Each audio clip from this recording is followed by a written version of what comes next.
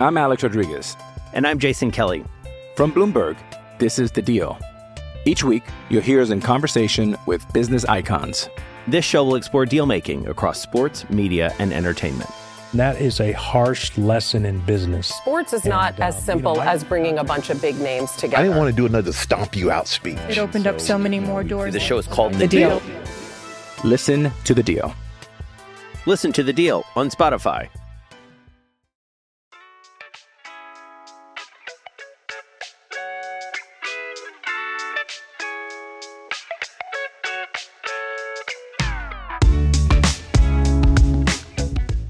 Oh, boy. He always seems to get involved, doesn't he? I'm telling you, too many coconuts have hit him right on top of the skull.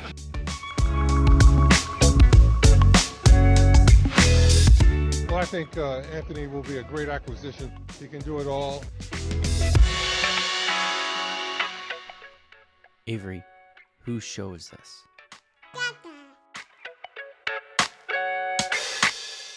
And we're live. Welcome everybody here to the Lakers Lounge. I'm Anthony Irwin, joined in this very special edition of the show for the first time in literal years. I'm talking a long time ago that we were able to do this. I am joined by Harrison Fagan and his coach dad, Pete Zayas. Harrison joins us of SB Nation. Pete joins us of the LFR pod. Both of you were formerly co-hosts on Locked On Lakers back when I was doing that. I am thrilled for this podcast. I cannot possibly overstate how excited I am to do this. And for it to come on a very special day is also, you know, it's pretty fitting. Every year this comes, it's a big day in the Irwin household. Every single year, you know, you wake up in the morning and the kids run and jump on you and they scream at the top of their lungs, "Daddy, daddy, daddy, it's NBA Eve. The NBA comes back tomorrow." I thought you were going to say City Edition release day. The kids are just, they're really hyped. No, I wish they would. I wish they would actually release the City jerseys like into the sun. Just fire them all off there. I have no idea release why. them when they release a player, you know, it's like, oh, the City Edition jerseys have been released per Woj, you know. Nike has requested waivers on the City Edition jerseys. Yes, that would be great. I'm going to get out of the way. Harrison, how you holding up? You ready? The off season is finally officially basically over. Yeah, no, I just at first I just want to say I appreciate Pete dropping his restraining order to do this podcast, and Anthony, I appreciate you doing this on such a special day for you. It's your birthday. I just 45 has never looked better, and I think it has. Yeah, excited to be here. Like you look at some of the other 45-year-olds. I think they look a little better than I do. I saw it's Ryan Reynolds' birthday today, and they're like, he's 49, and I was like, oh wow, he looks younger than me. Do I share a birthday with Ryan Reynolds? I had no idea. Apparently so. Yeah. I to this day I think this is still the case, but the most famous person I shared a birthday with was Weird Al Yankovic. Like that was the one I was most proud of. Pete, how are you holding up, man? I feel like of the three of us, you are probably the most excited for the events that will come in, roughly 24 hours or so. Well, first, happy birthday. Yeah, man, no, I'm super excited about this season. I think it's the most anticipated one since that first year that we got AD, after the championship, the 21 season, everybody was so tired and it was like, oh crap, the season's starting already, and then, the next season was like, okay, we'll see how this works after the Russ trade and whatnot. And we saw how that happened. But this year, guys, it's like, a lot of optimism in the air, a lot of could be, but a lot of work ahead to get to where we want to go. And boy, oh boy, Denver Nuggets on opening night, right? The NBA certainly has a sense of humor. Yeah, it's got to be LeBron's like 15th ring night in his 21-year career or something between all of them. The ones that he didn't win, he has to play that team every year. I do feel like that's happened a lot. Yeah, no, it makes sense. He's been there, but he's been the NBA's biggest draw for the entirety of his career. But Pete, you mentioned the optimism, and I share a lot of that optimism as well. And you guys will hear that over the course of this episode. But at the behest and one of our listens, JD, gave me the idea for a segment that I think will prove very fruitful here by the end of the show. And over the course of the show, Harrison, Pete, I need you guys to come up with the thing that you think I will get just unnecessarily annoyed at by the end of the year, and how quickly that will actually transpire. So over the course of the show, maybe think about that. If you're in the comment section, let us know what your theory on that might be. Again, a reminder to everybody, hit subscribe on YouTube, subscribe wherever you get your podcasts, all of that good stuff. Get your 5-star reviews, those topics in as soon as possible so that we can read them. I will get to them tonight for the lowdown in preparation for tomorrow night's opener. And you know what? I do want to start with the Nuggets thing because, Pete, I think you and I see pretty eye to eye on this. In like the amounts of shit that they have talked, and they have deserved they deserve the opportunity to talk all their shit. They won the championship. They are the reigning champs. They get to talk as much as they want. That said, I think the Lakers also reserve the right to respond however they want. And frankly, the way that they respond in these matchups is gonna kind of define a big chunk of their season. So, like, what do you think about the quote unquote rivalry or relationship here between the Nuggets and Lakers now that each team has knocked each other out of the Western Conference en route to a championship now over the last few years? This is honestly the thing I am most excited about this season. Yeah, I think it's a great budding rivalry. We've had these sort of obviously the Celtics are the across all times and eras, but like the Kings rivalry was great. We had a blip with the Spurs for, where we were both concurrently good, and they don't always last until, I don't think, Laker fans right now are super like, I hate the Spurs unless you're a certain age, right? But they're fun when they kind of rise out of the actual basketball, like you were saying, Anthony. And that's what's happened since 2020. Yeah. And both teams after 2020 had a certain degree of injury issues. And obviously Denver had a lot more continuity and made some solid moves along the way. But they got all of their guys last year and got their feet underneath them. And they had an awesome run, a 16-4 record to the championship. Like we had a 16-5 record in 2020, like really dominant runs. And so I would love for there to be a round 3, Harrison, like between these two teams. And I'm super curious to see what a kind of different Lakers team looks like matched up against the Nuggets this year. And I just want to add that to your point about these like little rivalries sort of popping up, like there was sort of the thing, the clip that maybe all of us are most famous for was that brief one with the Clippers that never really played out on the court. It just played out on billboards across Los Angeles. But it's also always funny to me that, the Lakers you said that for Lakers fans, like they don't necessarily hate the Spurs for that sort of mini rivalry, what was it, 15, 18-ish years ago now, 10 years ago in some ways. Lakers fans may not feel that way, but like every team that the Lakers have had it with, that's still like the Lakers are still their number one arch enemy. They're like, absolutely, it's the Mad Men gif of I just hate you.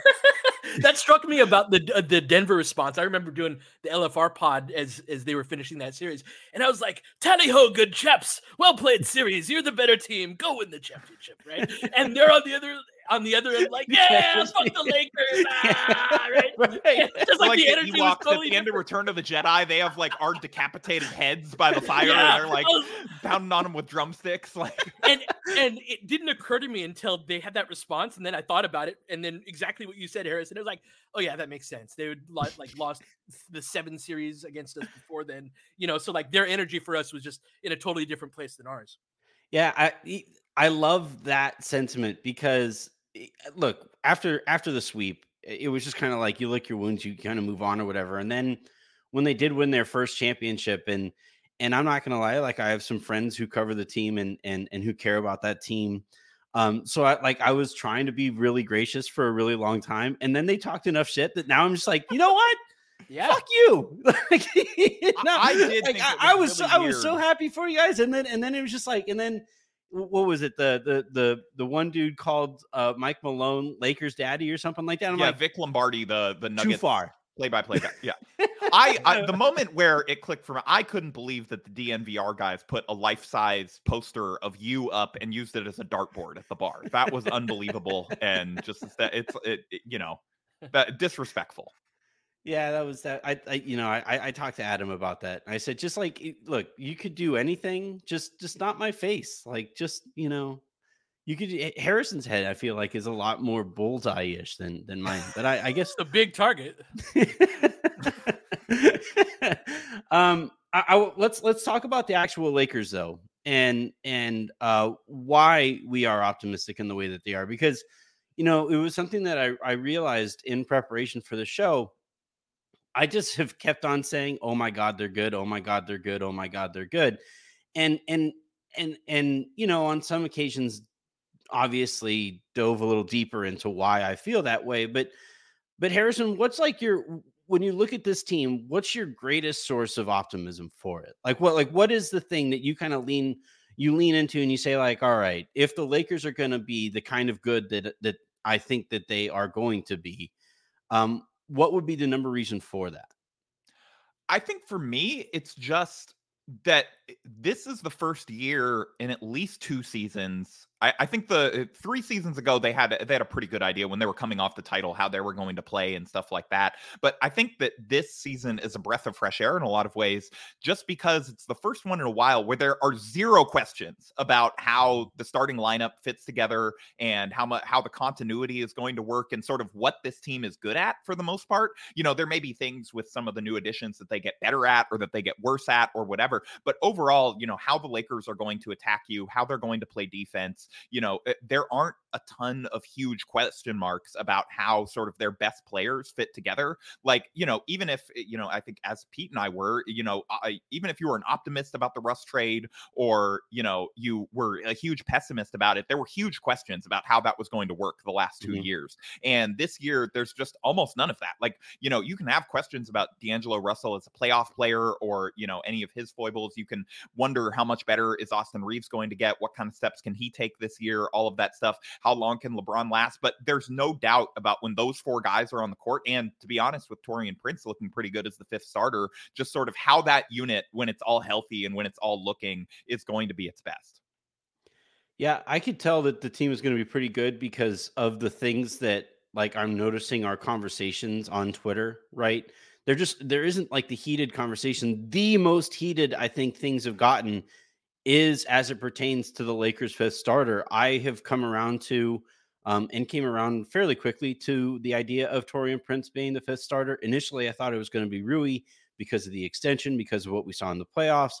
And if it wasn't going to be Rui, I thought it would be Vanderbilt because of the defense and all that stuff. Pete, where do you land on that? Where do you land on the 5th starter? So I really like the Prince fit. And it's really more about fit than anything else. He's a professional off-ball player. And so he's a good shooter that can attack closeouts, that knows when to curl, when to pop out behind the 3-point line. And so it's sort of this missing piece more than it is like an individual evaluation of him as a player versus Rui as a player versus Vando as a player. It's like, how do you fit on both ends? Now, I am curious, and this Denver game is going to be a great test of this, the level of physicality that starting unit can get to, right? Like, Denver is a team that can attack in transition. They can attack you on the glass. Lord knows that Jokic requires more than one person to handle. And so can that unit be physical enough to defend and to not give up points around the rim? We'll see. I mean, having Anthony Davis is a great start to have some degree of protection around the hoop. But I think they're going to score a ton of points. So yeah, I really like the Prince idea because I think he fits that unit in particular.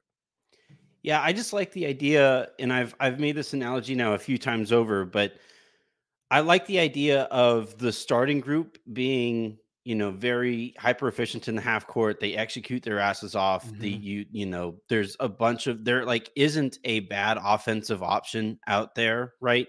Whether it's D'Angelo Russell in the pick and roll, Austin Reeves in the pick and roll, that LeBron guy, and then the ball finds occasionally Taurean Prince wide open for 3. And there's that pterodactyl who can basically finish anything at the rim and appears confident in taking his jumpers this year. That starting group is going to be really difficult to defend. And then I also like the idea when you look at Gabe Vincent, when you look at, maybe Max Christie spend some time with that second unit, Rui, Vanderbilt, and especially Jackson Hayes, if he gets some minutes in there. But I like the idea of hyper efficient offensive team, super professional over here, and then absolute chaos with the second group. Defend their asses off, get out in transition, and speed up the game to keep the other team on their toes. I like that idea with the interchangeability of that. And then obviously sometimes you'll have starters playing with whatever unit, and that those lineups will have their own identity as well. But Harrison, do you like the idea of like the Athenians in 300 who just come in and occasionally stab each other because it's kind of like it's so chaotic, but it kind of works out? I gotta say, I appreciate you using a historical reference for Pete. He doesn't watch like a lot of movies, and it's a little bit like Raj, Hey, Anthony got that historical reference from a movie, though. Yes, that's true, but you still got it because it's a historical movie. Fair. I do have to say I enjoy the idea of chaos as a positive descriptor after so much of the last 2 years. Again, I hate to keep taking it back to that, but it's also we're previewing a new season, and it's just it's fun how the language has sort of changed meanings. And I think that there is a little bit of concern to me about the bench, just given sort of the way that we've watched it operate during the preseason. There's only one ball is like such a tired sort of complaint about how star duos are going to fit together. But with this bench, it might be a legitimate complaint given sort of the way that we've seen Rui and Christian Wood seem to have the greenest of green lights and may actually, like Will Smith and Carlton, like brawl each other for the ball at some point.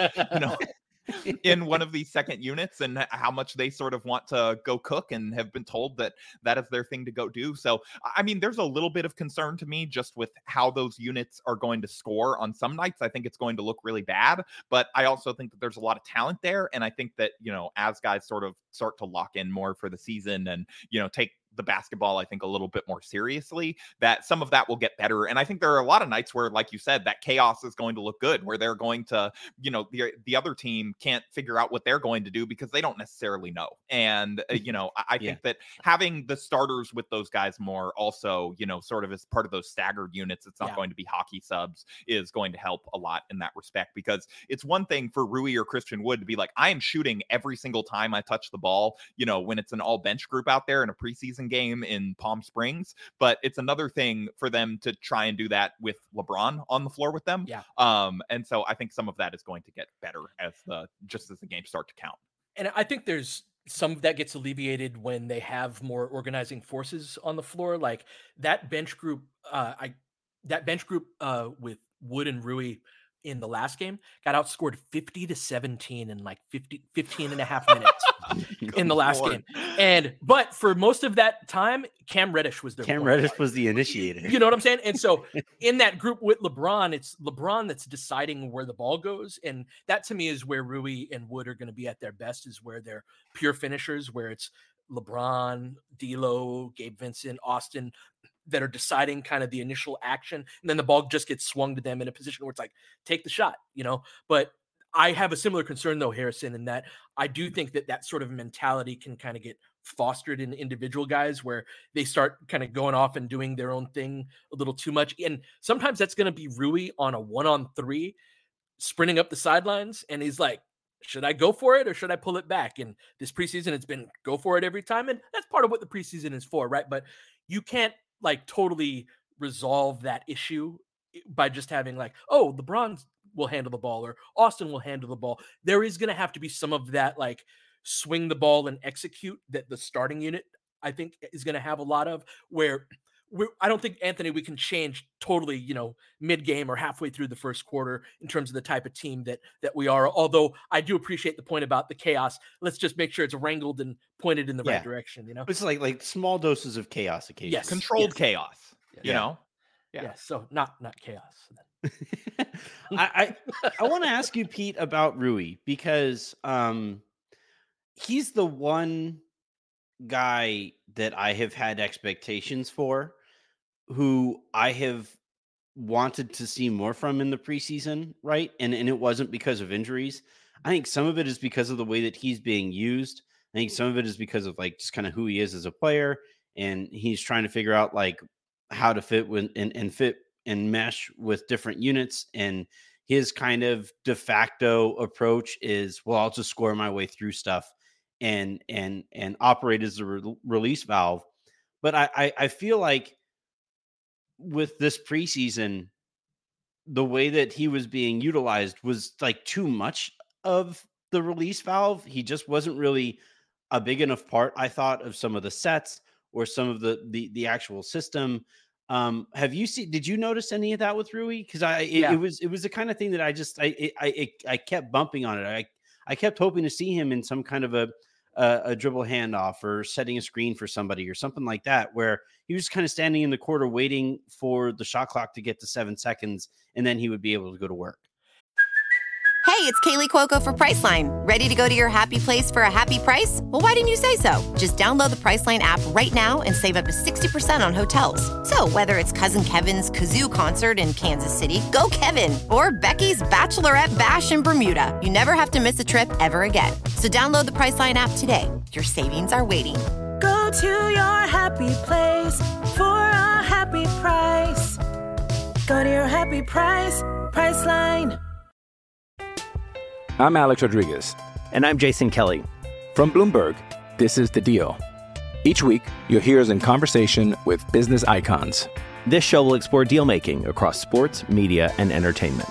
That is a harsh lesson in business. Sports is not as simple as bringing a bunch of big names together. I didn't want to do another stomp you out speech. It opened up so many more doors. The show is called The Deal. Listen to The Deal. Listen to The Deal on Spotify.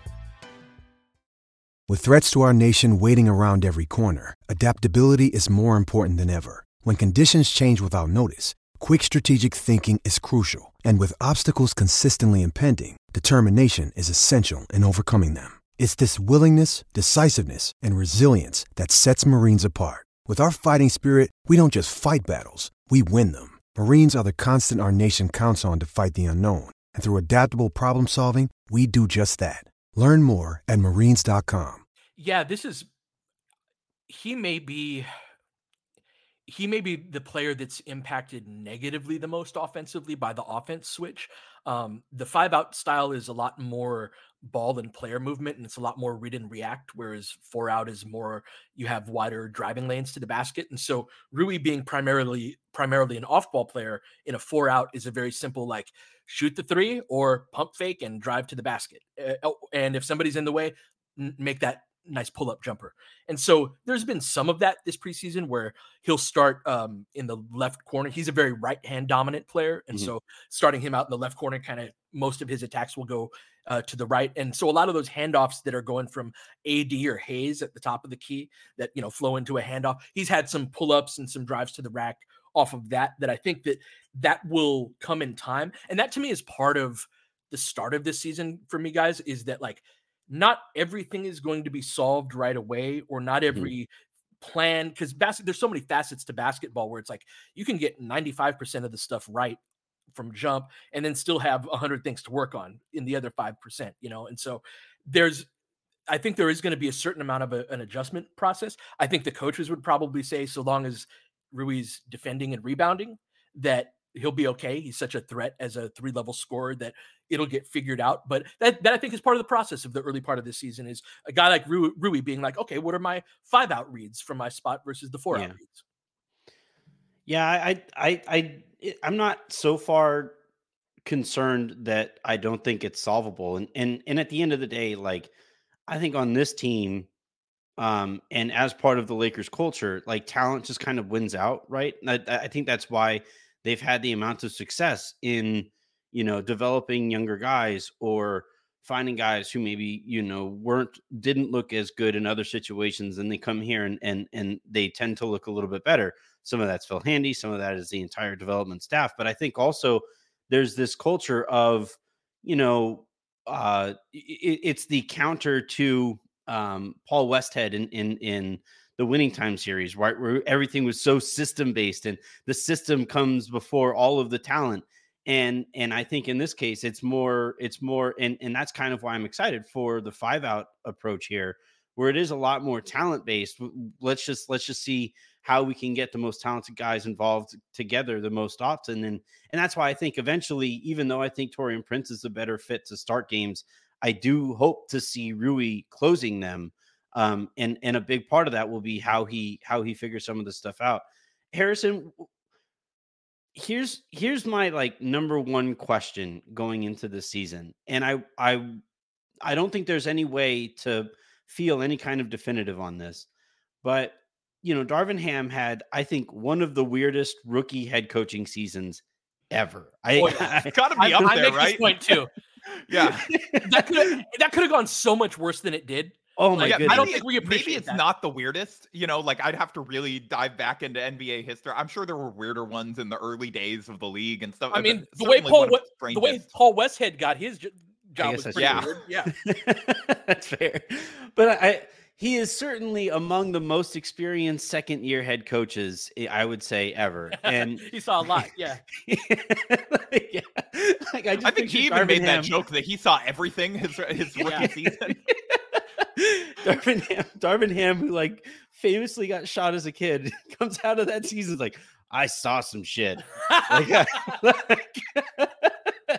It's a good thing. It was a good lifestyle choice on his part to go bald before last season, because we would have seen it falling out. Maybe it would have regrown on the during the playoff he grew run. His hair back to lose it again. Yeah. But Harrison, how confident are you in Darvin going into the season? Because, I thought we saw some really good stuff. I think the way that he kept everybody invested throughout the season was a bit of a miracle, frankly. And position them in a spot where they could take off once the roster made more sense. But we also had some stretches where, while the roster didn't make as much sense, I don't think he necessarily helped it all that much with all the tiny little guard lineups. So I'm mostly confident in him, but where do you stand on him heading into this year? I'm pretty confident in him, and I think that you hit on the exact reason why, in terms of how he kept everyone engaged during what was, with all due respect to how Paul Westphal got his job, like a car wreck of a season, and there was not a bike wreck. Yeah, I guess it would have been a bike wreck. Yeah, it was. Yeah. It was quite. It was just one of the strangest seasons I've ever covered, been around, just in terms of, because normally if things go that badly, they don't turn around anywhere near to that degree at midseason. Now, maybe you make a trade, you like kind of fight your way in. It's like, like your cute 8 seed that, takes the defending champs or the number 1 seed or whatever to 1 game or to 5 games or something like that. And you make that level of improvement, but you don't normally go from a team that was honestly terrible for a decent chunk of last season and to start the season to go all the way to the conference finals. And the way that he kept everyone bought in during that, I think it's sort of the most important job of a head coach. That is the stuff to me that is not replaceable. Like almost all of these guys know X's and O's, pretty much everyone that reaches a head coaching job knows X's and O's pretty well. There's a bunch of assistants that you can get that know X's and O's. I'm not trying to downplay that a whole lot with Coach Pete on the pod. It is important, but a lot of guys, a lot of NBA coaches, they have some level of mastery at that, certainly more than any of us could ever hope to glean. Mm-hmm. But the ability except for Byron, different, but yeah, go ahead. The ability to keep different personalities, bought in over the course of that season, and to even have a guy like Lonnie Walker, where he was completely out of the rotation, be able to come in and he ready to make an impact, during that playoff series, I think is a testament to how Ham sort of, everybody wanted to play hard for him. And I think that is one of the most important qualities that you can have as a head coach. I agree that that is the most important quality a head coach can have. I also think that in both seasons, he aligned his system to the talent. And so that was kind of to your point earlier, Anthony, about the supremacy of the system in a different type of mindset, and then the talent having to fit into that. Talent still needs a system, even if you prioritize that talent. And I think that's part of my optimism going into this season, Anthony, is I had 2 things I wanted to see I was hoping to see from Darvin, and I wasn't sure if he'd do either of them. And one was the switch to 5-out. I thought it was more conducive to our like pass, shoot, dribble type of personnel. And I'd been saying this all summer. And so the fact that he did that, really stoked about.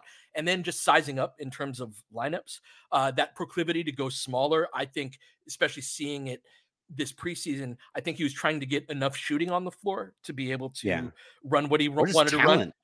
Sure, like, for sure. All of their talent was in small people. Like it was just, And I get that, but there's also a tipping point where you are too small to, like, the other team can just spam something ridiculous because, like, Pat Bev is guarding Jimmy Butler, Yeah. Never forget. Oof. Pat Bev starting 3. He was a small forward. Like I've made that joke before. He was a very small forward. But the Austin Reeves at center lineup will live in infamy forever, even though it was only for like 2 minutes of a game they were probably going to lose anyway. But yeah. But I think to your point though, Pete, like the thing that showed there to me was, like I don't think there was a solution to that situation, right? I don't know if any coach could have stepped up there and offered a fix to the roster at the beginning of last year. Oh, I thought that was the, like, if not the optimized version, it was close to it. Like, for talking about all the small lineups and things like that, that could have gone so much worse than it did. He built an offense. Even compared to the year before, where we had like Carmelo Anthony and Malik Monk, there was at least some degree of counter gravity on the perimeter of guys you had to guard. We had none of that to start the season. Yeah. That's why, like, Matt Ryan is playing in our rotation on opening night, right? And so he built an offense where he was like, all right, we've got to get to the rim.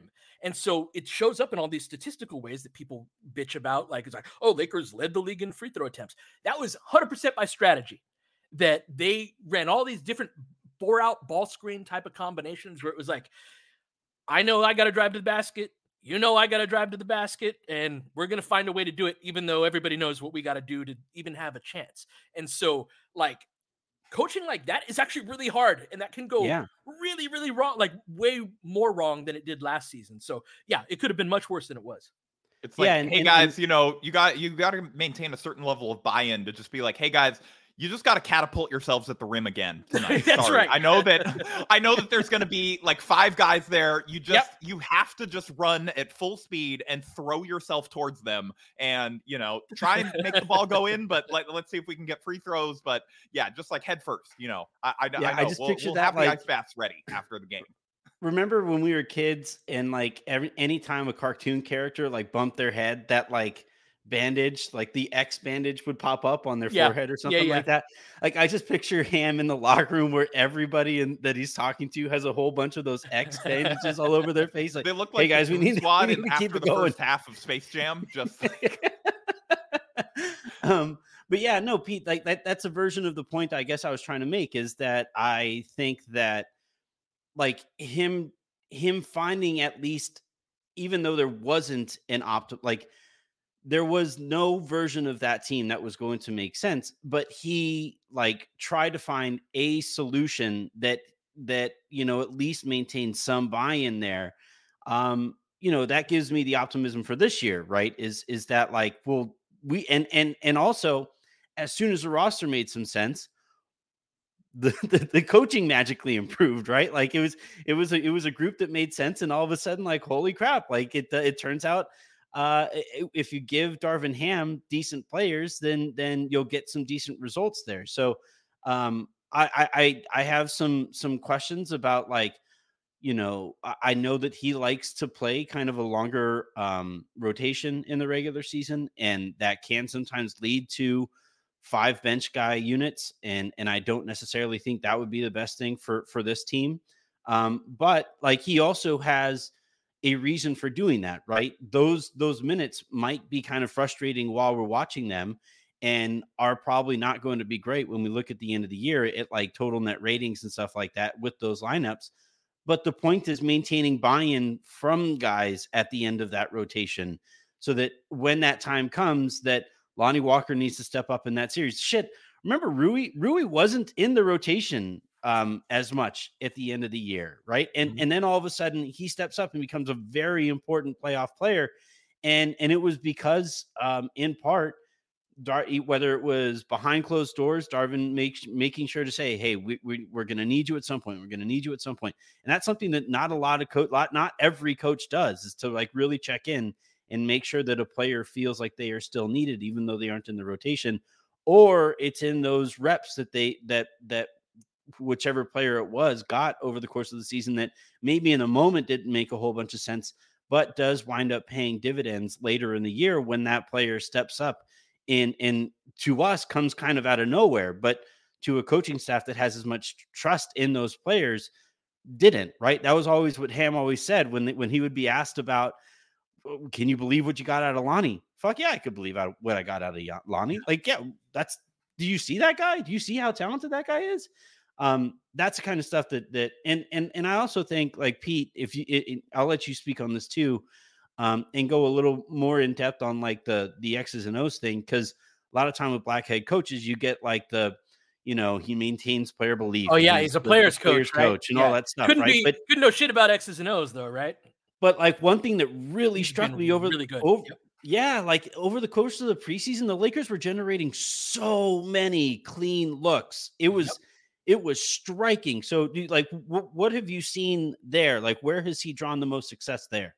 Well, that's what I'm talking about with the lineup switch, right? And the scheme switch from the 4 out to the 5 out. It's that, like, for example, all the empty side pick and rolls that we're running, teams like to switch a lot of stuff and setting a step up screen and having Jackson Hayes bounce off that and roll to the rim. Like, hey, you got an alley-oop opportunity, right? All of the delays and delay Chicago handoffs into the corners and whatnot. And like, even within the course of the playoffs, right? Like, our ATOs are good. Like, that's the thing I don't think people appreciate enough about Darvin, is that he is kind of a basketball nerd. And all of the minutia of that stuff. It's not just I'm gonna put my arm around a guy and tell him I really believe in you and all that. And that stuff's not just important. It's the most important thing, the buy-in, of course, right? But that below that, this is a guy whose basketball journey has taken him all over the world. And when he was a player, he wasn't a point guard, like, oh yeah, that guy's going to be a coach. Like Derek Fisher, Jason Kidd, when they were playing, we're like, yeah, that guy's going to be a coach. Darvin wasn't that one of those type of guys, but he was in all sorts of corners of the basketball world that were not, big arenas with loud screaming fans, and he learned a little bit along the way, and he learned a little bit at every stop along the way, and that has added up to this really, like, again, the switch in the scheme and the sizing up of lineups going against what I thought his proclivities were last year. Like, that's not easy for a coach to do. It's very easy for a coach to get set in their ways, and so you have to have a really diverse, like, kind of basketball education to be able to be like, oh, this team is this thing, and then this next year's team is actually kind of the opposite thing in some ways, Harrison. And so that ability to recognize that within the X's and O's too, I think is super impressive. And so I'm excited about Darvin. I do think he's going to have a bit of a longer rope in terms of trying to figure out who those 11 guys are, right? And that might piss us off at sometimes. To answer your question from earlier, Anthony, I do think that there's going to be some lineup stuff where we're like, oh, this guy's still playing, Why is Cam Reddish the 4? No, I will be mad at that. Like, I think we have a right to be mad at that if we have Cam Reddish at the 4 minutes. Can I add really quickly just carry over? No, we're moving on. Pete pointed out the X's and O's and that stuff being really good, but I thought that he pressed pretty much every right button during the playoffs in terms of adjustments, not just like schematically, but okay, this is a series where this guy needs to play more, this kind of thing. There was sort of, to some degree, I think he caught some flack during the Nuggets series for not going to the Rui adjustment sooner and stuff like that. But people, I think, underestimate that's a really hard thing to just like bench D'Angelo Russell going into his free agency. I know it's the playoffs and whatever, but you've been with this guy all year. He's undoubtedly one of your most talented players, even if it's not showing through in that series. It's hard to just give up on him. Like, this is not just 2K. Well, and to be fair, Harrison, the Rui sub would have been for Vando, because Rui started in game 4, right? And whereas Vando started the first 3 games. Sorry. Yes, that was more the Schroeder thing, like getting more Schroeder and less or no. Yeah, sorry. But anyway, I just thought like going to the Rui adjustment on, again, shout out to Mike Malone. But going to the Rui adjustment that got so much press and whatever, like I thought that was probably the best thing the Lakers could have done in that situation. And it didn't work out, but it was probably the best strategy they could have gone to. I thought that some of the lineup shifts during the Golden State series, during the Memphis series, I thought that he pressed pretty much every right adjustment button that you would want him to, even beyond some of the scheme stuff. And was aided really in the results of those buttons, right? It's one thing to like do the process thing and you could see what goes into some of those decisions made, but then for those moves to pay the dividends that they did, right? The Lonnie Walker, the fourth quarter, all that stuff was pretty incredible to watch. At the end of the day, though, with this team, it is going to come down to what version of LeBron James are they going to get over the course of the year? What version of Anthony Davis are they going to get over the course of the year? And, I said it on the show last night on the lowdown, and it sounds a lot more ridiculous, not ridiculous, but it sounds a lot louder than it really should. But I said that, like, I don't think LeBron can be the best player on a championship team anymore. He's 39 years old, right? And I think this is really going to be the year. This really, like, I like, if you think of it like a relay race, right? Where, the guy who's getting the person who's getting the baton has to start running, and you have that baton pass that happens at speed, and I've just kind of joked that with this, LeBron has been had to run an extra 400 meters to get to the baton to AD, who I think, though, like when you look at the stuff that he's saying coming into this year, him like being confident enough to say, yeah, I heard the stuff that the Nuggets were saying about us. Yeah, I want to respond to that on the court. You combine that with the way that he looks, where I think he looks a lot trimmer, and I think he looks a lot more explosive and stuff. And I think those things, and then the way that he's shooting the ball and how confident he looks there, and how much more consistent the release looks all the way through the shot attempt. Harrison, like, what are you expecting? Like, where do your expectations sit for LeBron and AD? Or do you think we're getting another one of these years where, LeBron kind of watches AD over the course of the year, and at the end of the year kind of goes, all right, I'll do this myself, right? Where he plays 47 minutes and 38 seconds in the last game of the year. I think for this team to really have a legit championship shot, AD is going to have to be, special AD more consistently, I thought, than he was in last year's playoffs. Do you think he has that? Do you think this is finally the year that AD, steps into that role in this organization? When you need mealtime inspiration, it's worth shopping Kroger, where you'll find over 30,000 mouth-watering choices that excite your inner foodie. And no matter what tasty choice you make, you'll enjoy our everyday low prices, plus extra ways to save, like digital coupons worth over $600 each week. You can also save up to $1 off per gallon at the pump with fuel points. More savings and more inspiring flavors make shopping Kroger worth it every time. Kroger, fresh for everyone. Fuel restrictions apply. Mother's Day is around the corner. Find the perfect gift for the mom in your life with a stunning piece of jewelry from Blue Nile. From timeless pearls to dazzling gemstones, Blue Nile has something she'll adore. Need it fast? Most items can ship overnight. Plus, enjoy guaranteed free shipping and returns. Don't miss our special Mother's Day deals. Save big on the season's most beautiful trends. For a limited time, get up to 50% off by going to BlueNile.com. That's BlueNile.com. Another day is here, and you're ready for it. What to wear? Check. Breakfast, lunch, and dinner? Check. Planning for what's next and how to save for it? That's where Bank of America can help. For your financial to-dos, Bank of America has experts ready to help get you closer to your goals. Get started at one of our local financial centers or 24/7 in our mobile banking app. Find a location near you at bankofamerica.com/talktous. What would you like the power to do? Mobile banking requires downloading the app and is only available for select devices. Message and data rates may apply. Bank of America NA, member FDIC. I do, and I do want to push back on the LeBron part of that a little bit, just because I think to answer that part of the question, I think LeBron is always going to push that button when his back is against the wall. Like that has been his entire basketball life. I think at some point it's not going to be there for him. I think we started to see some of that in the second half last year, where he just did not have his legs under him after just dominating the entire first half and playing basically every second. I think except for the 1 minute he sat was in the first half, right? If I'm remembering correctly of that game, but it doesn't matter. Yeah.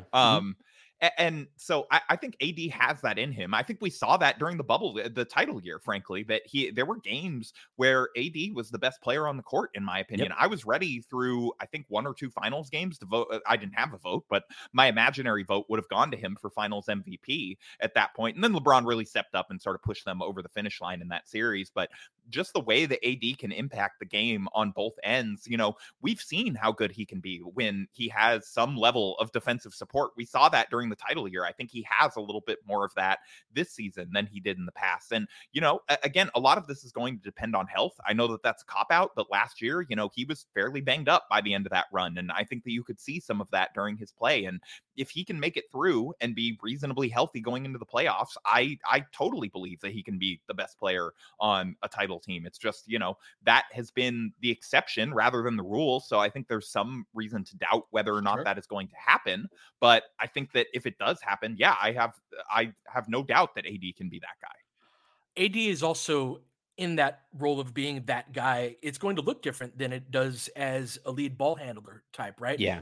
On some nights, like when he said, he wasn't special in the playoffs, I was like, he blocked more shots than anybody in the NBA in the last 12 years in the postseason this past Anthony year. Oh, I didn't say he wasn't special. I like there was some consistency stuff there, right? On offense in particular, right? Yeah. But he's like, and that's the point that I'm making in terms of like, what does an Anthony Davis as the best player on a championship team look like? I think it starts on the defensive end and is being a guy that can, like, similar to Dwight on the old Orlando Magic teams, where it's like you got all this skill around him and this dude is in charge of all of your stuff in the paint. Now, AD has a more diverse defensive type of presence, and he's not the mountainous human being that Dwight was in the same respect, right? But it's his dominance is going to start on the defensive end, and then on offense, I keep going back to the 5-out point. He's the guy at the top of the key in the 5-out. He's literally in the middle of it, as opposed to last year. He was basically a role guy.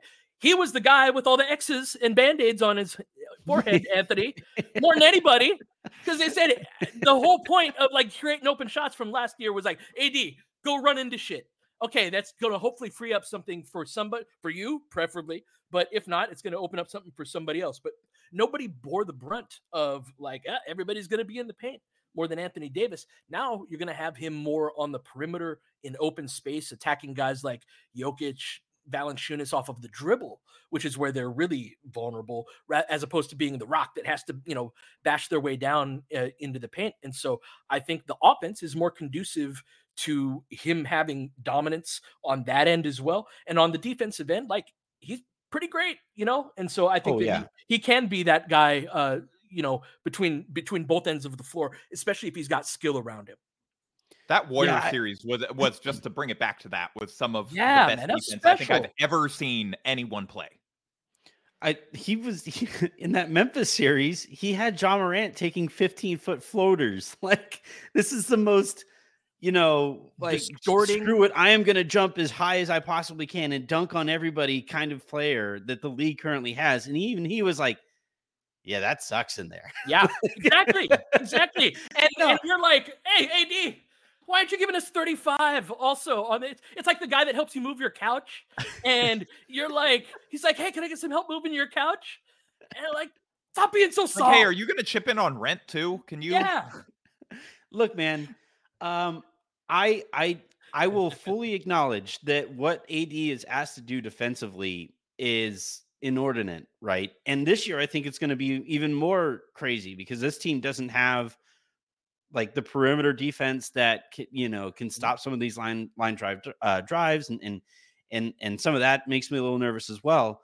But like when you look at like the all-time finals or playoff runs or whatever, they do tend to have some gaudy offensive stats, as well as some of the stuff that you see defensively, not to the same extent with AD, but like, I don't know, there were some of those games that I thought offensively, like AD just like didn't show up. Right. And I think every other game AD thing was always stupid. It was always overblown, but there were certainly games there where like, and like the Lake, I think some of this was health based too. I think AD looks a lot healthier this year. LeBron looks a lot healthier this year than the last time we saw them last year. And I thought that like the Lakers essentially had to follow a very specific script to win their series last year, right?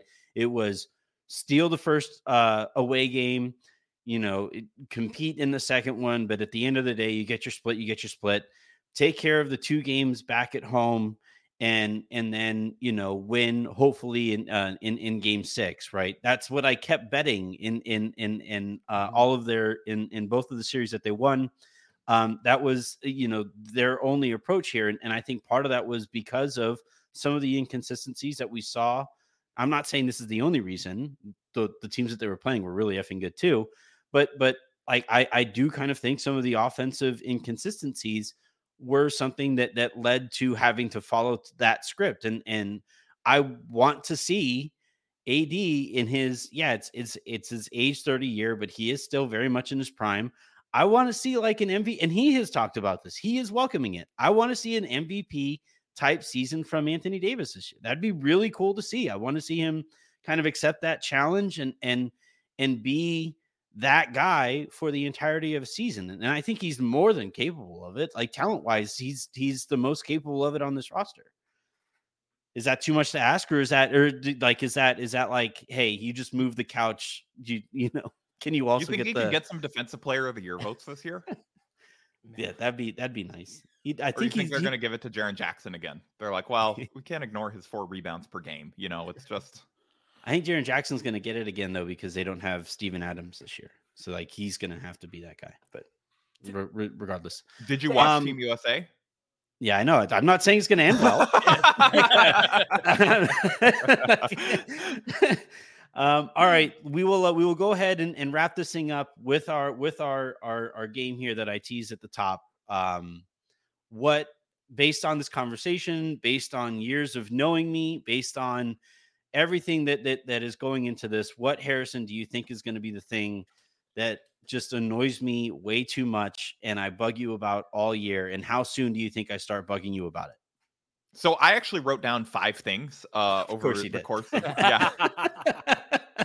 These are almost all like free spaces on the bingo board for anyone who listens to Anthony. And, some of you could probably guess what some of these are going to be. But I already know, number 1, odds on favorite, is going to be Lakers haven't signed a 15th roster spot yet. Like, hey, Anthony's going to go on some rant. Like when the Lakers are dealing with they're going to deal with their first wave of injuries. Like 2 guys are hurt, whatever.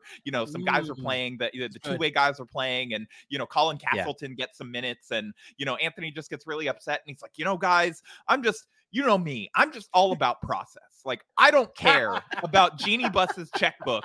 I don't care if I want an owner to spend money. And why do I care about her luxury tax payments for signing this 15th roster spot, as a guy to back up insert player that got injured here or whatever, and to have them as an emergency option. And I just don't understand. The Clippers would do this, and despite them cutting like 11 million in luxury tax payments or whatever it was this year, like I think the Suns would do this. And so I just want an owner like that. And then the next one is going to be who the Lakers signed for their 15th roster spot when they sign a buyout guy. Like Anthony's going to get really mad about the person that they do eventually sign. Not only was it too late in the season, but it's like, how does this guy fit?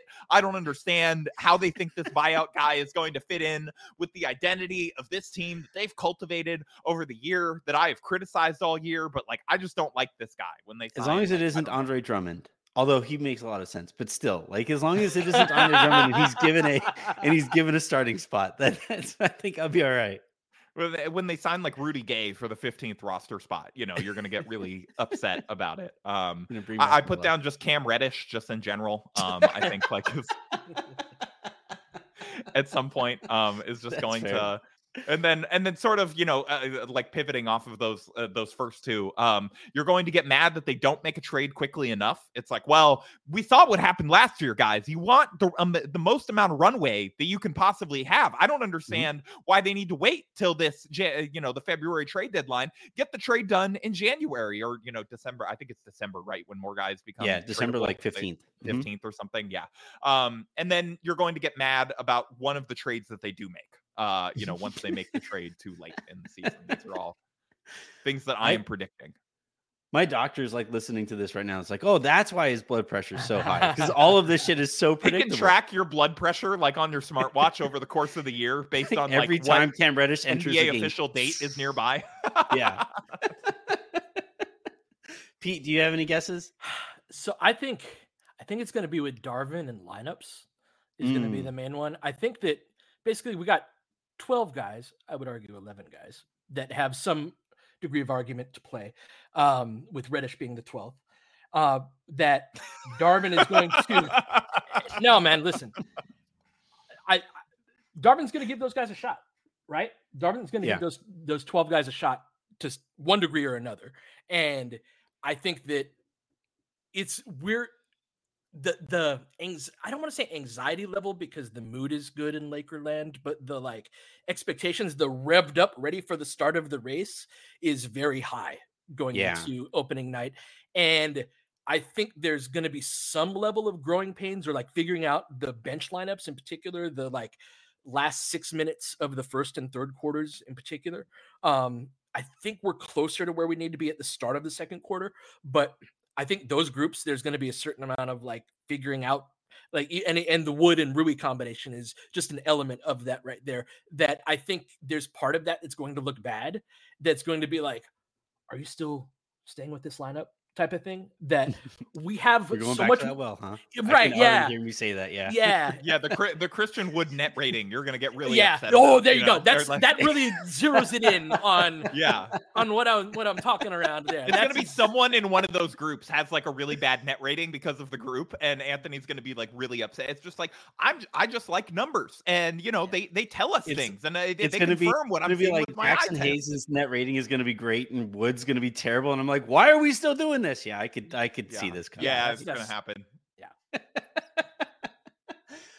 Well, it's good to know that some of this stuff can be read ahead of time. And Pete, you mentioned a point here that I am absolutely fascinated by. I didn't want to make it a full segment on here because it's so intangible and it's so based off of the bubbles that we all exist in social media, right? But this is like, Lakers fans have very real expectations for this team, wherever they sit, right? I think they're a championship contender, not a favorite, but a contender. And they are certainly one of the favorites, I think, to come out of the Western Conference. And we'll see whoever they would face in the finals if that does happen. If the Nuggets are still damn good as well. And the beginning of the season is rife with tough games. Like they have a tough opening to the season. And I am really curious how Lakers fans are going to react to, some of their expectations, maybe having gotten away from them in the preseason. I have probably played a role in that. We have all probably played a role in that. But I am really curious how everybody responds to that first stretch where they lose like 3 out of 5, or that first stretch where well, no, I'm not curious at all. I know what the response is going to be. It's people are going to be mad. I do kind of wonder, because one thing that was really kind of interesting this year, the Lakers got swept in the Western Conference Finals, right? They like, all things considered, didn't really get that close to winning a championship. Mm-hmm. And yet we are all kind of high-fiving each other over the fact that they brought that core back. And that is really interesting to me. That is not the way that Lakers fans in my lifetime have approached things, right? We haven't typically had that context or that understanding of the context where, of course, it makes sense to bring a group back that was one of the best teams in the NBA last year, right when they got together. And of course, I want to see what that group looks like right off the bat. But couldn't you picture like Bill Plaschke writing a column about like, are we sure it was a good idea to bring back a team that got swept in the West? Like that was the thing that happened. Last year and a half probably gave most Lakers fans also like a greater appreciation. The year and a half preceding the run that they made to go to the conference finals probably is like, well, yeah, I mean, conference finals, that's still pretty good, like obviously we want, it's everybody measures success in banners, but it was a lot more fun than, the previous spring. There's also go ahead. Yes, certainly so. But I think the nature of it being thrown together, like it was such a wild year in that we were scratching and clawing for almost the entire season, which is not a normal regular season at all. But I was freaking watching OKC games in November, like scoreboard watching, be like, all right, they dropped it. You know what I'm saying? Tell me you guys were doing the same thing, right? Yeah. And so it was an insane year. And like one thing that we always the Jazz, when the Jazz like opened their season up, like the way that they did, it was like, no, what the? Yeah, exactly. Remember, we're looking. It was similar last year. The schedule was similar last year, where we're like, oh, that's a tough game. That's a tough game. Well, at least we got Utah. We're gonna win that one. Oh, we got Utah twice. Great. We got a couple wins in here. And then they're like, they start out, oh, what the fuck? And so it's like, so it was just like, and then. Lauri Markkanen is Larry Bird now? What is going on? And then like Dennis and TB get the same, who were both very helpful to very good on the Lakers, like both get the same injury and are out. Anyway, so we're scratching and clawing for the whole year. LeBron and AD are taking turns being out. We still don't get them for more than 3 games at a time. Very courteous of them. We do have to say in retrospect to like avoid, to manage to like stagger out their injuries mostly. Yeah. That's the biggest part of the turnaround last season that is not talked about. That like, well, yeah, that was the stretch where both of the guys were healthy, and I'm using quotey fingers, right? Where we're like, oh, LeBron didn't have his legs. Yeah, he had a like foot injury, and same thing with AD where he had that foot injury. We were like, we're not sure if he's going to be back. There was. I remember Anthony and I did a pod reacting to that news. Right. We were like, I mean, they may be out of the playoff race. Like this is, going to like. I thought the season was done when that news came out.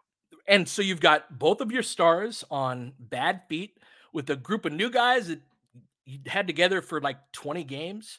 And so the context of bringing the roster back, there's a good argument to be made for like, well, what happens if they have a training camp together? Like basketball's a 5-man coordinated activity. Like it helps to know what the other team is going to do. And that's part of why Denver is good, is those guys have been playing together for years. Mm-hmm. And so there's some added value with the exact same people. And we did change a few, but with the exact same core at the very least, coming back and getting those reps.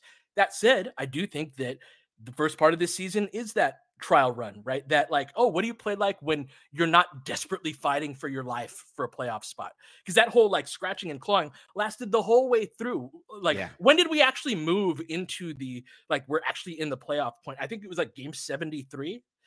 I remember every time we'd get to freaking late. 500. It was very late, yeah. Every time we get to 500, we'd lose the next game. And so that whole, this should be a different type of season. Like, are you rotating on defense like your playoff life depends on it?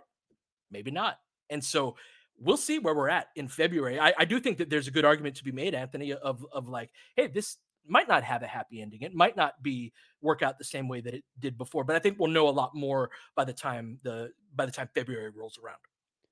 Anthony, can I just add that Pete's talk about the trade deadline, the post trade deadline additions guys, and the guys that we were talking about as like meaningful impact contributors, in helping with that title chase. They're on the list of things that you're going to be upset about. Dark horse candidate is there some night in the regular season where Mo Bamba and Malik Beasley both have good nights, and you're like, Lakers could have used these guys. If they would have just been willing to pay more taxes, Yeah, that's a good one. You don't think Malik Beasley shooting could help this team right now while Gabe Vincent's in a cold stretch? Or Walker playing well in like Brooklyn or something like that. Yeah. I'm not too worried about Beasley because there was a report that they're going to put him on the other team's best perimeter player. The coach said that. He's just like, I'm expecting him to take the toughest defensive assignment. It's like I don't have to worry about feeling bad about Beasley anymore. Not that I was all that worried about that. And even Malik Beasley, it's like, I have to get mentally ready for this. I know that there's going to be a lot of nights it doesn't go well. It's like, oh no. Okay. All the nights. It's not going to go well any of the nights. All right, guys. I have had an absolute blast here. I don't want to take up too much more of your time. because we are, like I said, on NBA Eve. Thank you, everybody, for tuning in the way that you did. Thank you. And just generally, like the amount of excitement when I even tweeted out the clip of us laughing at the Clippers, and the number of people like were just like so stoked that the three of us were going to get together. That stuff means quite a bit as I reach this advanced age that I am currently sitting at. That stuff warms this old cold heart. But thank you, everybody, for that support. Thank you, Harrison, for hopping on. That is Harrison of SB Nation. Thank you, Pete, for hopping on. That is Pete of LFR and of the Los Angeles Lakers. I am Anthony Irwin, and this has been the Lakers Lounge. Talk to you soon.